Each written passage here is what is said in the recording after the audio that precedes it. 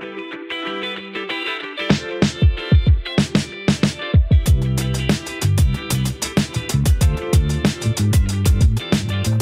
of you that are just joining us now, we're in week 5 of our Waiting for Daylight series. And during this pandemic season, during this quarantine time, we've been making our way through Psalm 23 to look at where is God? What is God doing during something so difficult, so hard, a pandemic?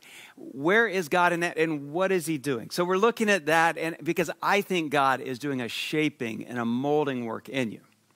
Today we come to verse 5, and it's one of, in my opinion, the most intriguing lines in all of Psalm 23. It's this line, verse 5, you prepare a feast, you prepare a table before me in the presence of my enemies. That's so interesting. So today we're going to talk about tables and food and your invitation to God's table, and what does that mean for you and for all of us? When we talk about food, I don't know if you know this, but the average American eats at least one meal a day that is fast food, okay? Now, this was pre-pandemic times. I know right now we don't get out that much. The average American, at least before a virus hit, was eating an average of 1 out of every 5 meals in their car. We're in that big of a hurry. Half of Americans never make it home for dinner. Half of Americans never have dinner with their families. And now maybe one of the good blessings and benefits of being stuck at home is we're eating more meals with the ones that we love. The thing is, this Psalm 23 verse 5 talks about tables. And tables for me and feast and banquets are one of my favorite metaphors in all of Scripture. Not just because I like to eat, but it's because it's a picture of God's intention for all of humanity, all of his people. Tables give us a glimpse of what the kingdom of heaven is like on earth. And because when you sit down at a meal, it forces you to connect with people. Not only that, but you feel like it's a place where you belong. You've been invited in. You're sitting inside someone's home. It's more than an invitation to eat. You're invited into someone's house. And a table, a dinner, all give us all of this glimpse of the kingdom of heaven and earth, really in miniature in one small glimpse. But it's a powerful thing when someone says, come into my home for dinner, isn't it? Because tables, a dinner, reminds us that we are wanted, we are accepted, we are on the inside now. And that's exactly what David says God is saying to you. He's saying, you prepare a feast for me. The Bible often reminds us of this divine insistence that we have a meal with God, because it's such a great picture of what it's like to be in relationship with him. For example, in Revelation 3:20, we read this. He says, I stand at the door and knock. If anyone hears my voice and opens the door, I'll come in with you and we'll sit down for a meal. You see, this reminder is given over and over again in Scripture because tables and dinners create community. They feed community. They create oneness and intimacy with others.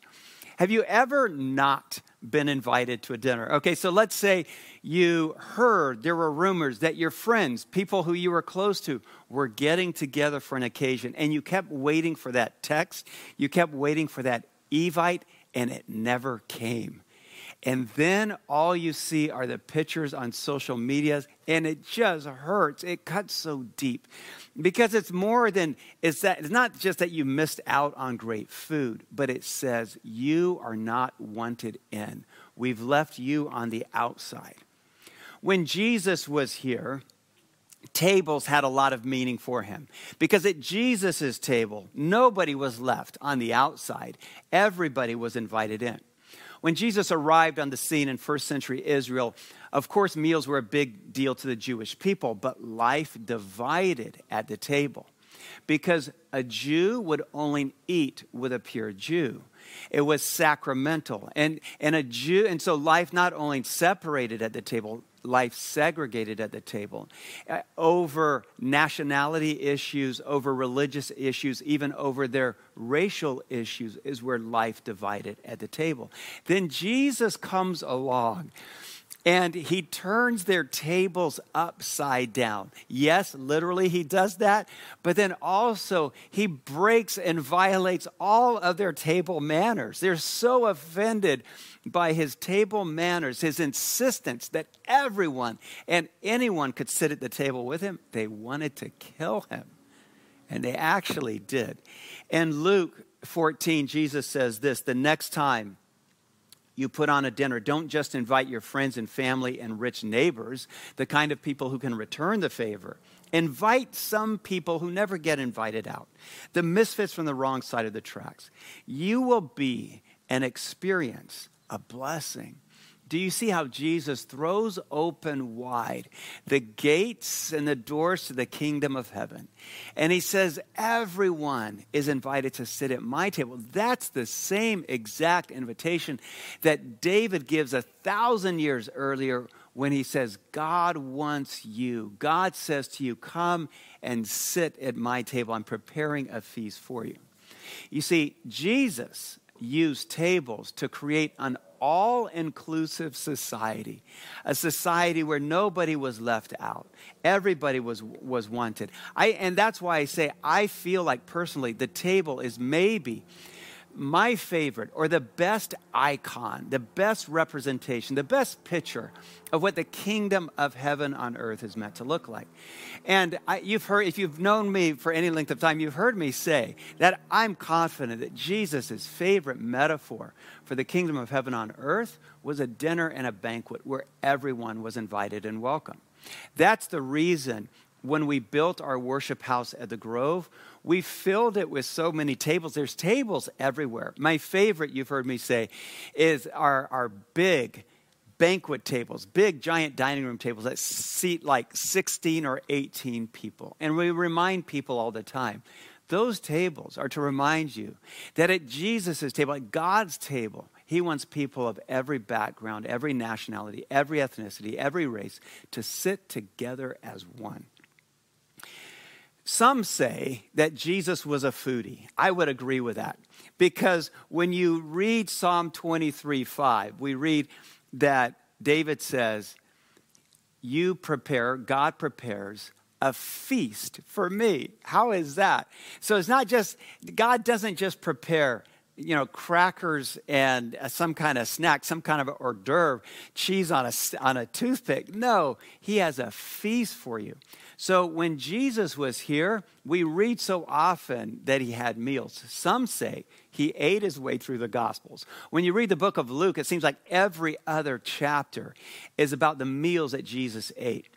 The Pharisees and the Sadducees and the religious leaders got so irritated with how much they ate, they finally said to him, they said, why is it that the disciples of John, they fast a lot. The disciples of the Pharisees, they fast a lot. But your disciples, they eat so much. But it's because, there's a reason, because all of the food and all of the eating was a reminder to everyone around Christ that you are invited to my table. And that's what David pulls out for us, reminds us of in Psalm 23, verse 5. That we have this invitation, because an invitation to a table like God gives to us in verse 5 is an invitation to community. It's an invitation to intimacy. It's an invitation to oneness. It's an invitation to be loved and accepted. I think a meal embodies, maybe more than any other picture, the good news and our calling. Because for Jesus, a meal wasn't just a metaphor. A meal was one of the ways that he used to actually bring the kingdom of heaven to earth, that it actually was happening in that meal. Don't ever miss that. And that's the reason several years ago we started holding one-table dinners at the Grove. The last one we held, we had announced to our people at the Grove, we said invite, and you've heard me share this if you've known me for any length of time, but we said invite everyone and anyone.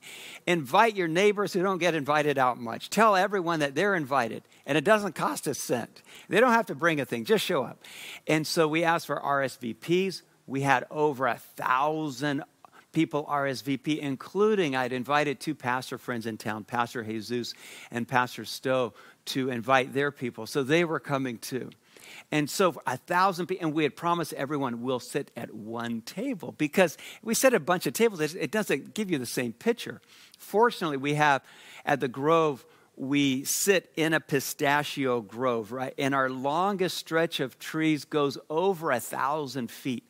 So we set up through that row of trees 1,000-foot long table. When we were done setting it up, when you stood at one end, you couldn't even see the other end. It was more than 3 football fields long. And then as people started to set down place settings that Sunday afternoon, people were supposed to come at 5 o'clock.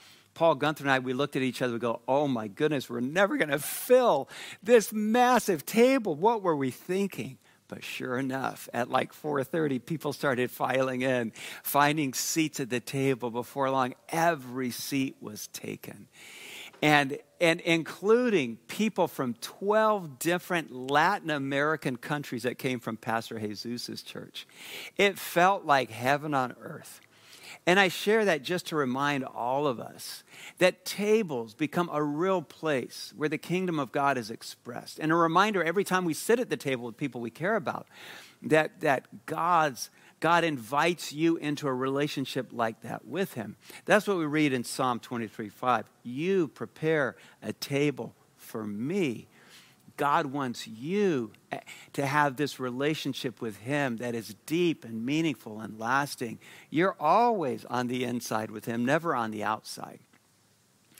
We read this second line in verse 5 that's really interesting and maybe confusing. We read this: you prepare a feast before me in the presence of my enemies. Why would David say that?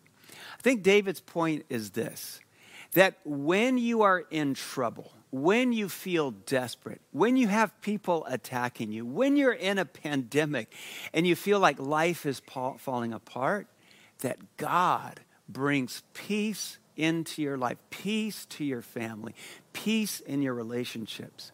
Because think about it with me. You can't eat a meal when you're feeling hostile towards someone, can you? Especially with that person. Years ago, when I finished high school, I had a friend from high school. She was an incredible basketball player. we were all sure she was going to get a D1 scholarship, and she did. And so she and her father were visiting different colleges that were offering her scholarships. And she ends up at one college, and she thought about playing there, and then the coach invited them to dinner. And she tells me the story like this. She said when they sat down at dinner, their food came, and just when the food arrived, her father asked the coach this. Her father said, I hear that you often yell and cuss at the players a lot, and we're Christians, and I want you to know, I don't want you cussing at my daughter. She plays here. The coach was furious. She pushed her plate back, crossed her arms, and never took a bite. And thank goodness this friend of mine played D1 basketball somewhere else. My point is, the coach couldn't talk anymore. She couldn't eat anymore. She was so angry. Meals, you can't have dinner with someone if you're upset with them. Sometimes as a pastor, we never like these invitations. People invite us to lunch, and then when you sit down for lunch, the other foot drops, and they start to complain about something. Then you realize, oh, we're having lunch to talk about this complaint. You know what? Just come in the office, and we'll talk there. Don't ruin, a good Five Guys hamburger with a complaint. You can't have meals like that. When David talks about the meals that God brings to our lives, they're meals of peace. They're peace-bringing meals. If you need to reconcile with someone, have dinner with them. If you need more peace in your home, have dinner together. Maybe even during this pandemic time, you're scattered around the house eating. Sit down together as one. Something happens there, and it reminds us of our relationship with God. The psalmist, when he writes about this, he says, you prepare a table for me. And I think it begs the question, who will you prepare a meal for as well? Because when Jesus talked about dinners, remember he shares this parable. And he says this, this person prepares a dinner, invites all of his friends, and they don't come. So he sends workers out into the street, and he says, invite everyone and anyone. That's who I want at my table. And the workers go out, and they invite in everyone they can until the table is filled. My point is, the workers in Jesus' story, they are you. That's you. So who will you invite to the table? I want you to think about people in your life this pandemic season. You're separated from them now. Start making a list. When this is all over, and it will be, I'm going to promise you that. There will be a day soon when you can invite those friends into your backyard for a barbecue or into your dining room to sit down for a feast that you prepared for them. When David writes about this, we read in 2 Samuel that David starts to invite in people when he becomes king, into his palace for dinner. He had promised Saul, before Saul died, that he would not punish Saul's children and grandchildren. He promised him that. So when he becomes king, when David becomes king, even though Saul tried to kill him, he makes that promise. So when David becomes king, he starts to invite in David's relative. He starts to look for them. The only relative of Saul that his people can find is a man named Mephibosheth. And they say, King David wants you to come to the palace. But he can't walk. He's lame, both his feet. And so they pick him up and they carry him to the palace. And Mephibosheth says, why have you brought me here to punish me? I didn't do anything. My uncle Saul is the guilty one. And David says, no, I haven't brought you in to curse you, but to bless you. In fact, Mephibosheth, I brought you in to have dinner with me tonight. And so he has him sit at the table of the king. And then David tells him, every night for the rest of your life, I'm going to send people to your house to carry you to my table. You see, that's how David lived out his life. The same way that God prepared a table for him and for us, he began preparing a table for others to invite them in to this kingdom relationship with God. And so my challenge to you this pandemic season is to get very good at cooking, all right? This is your time to practice up.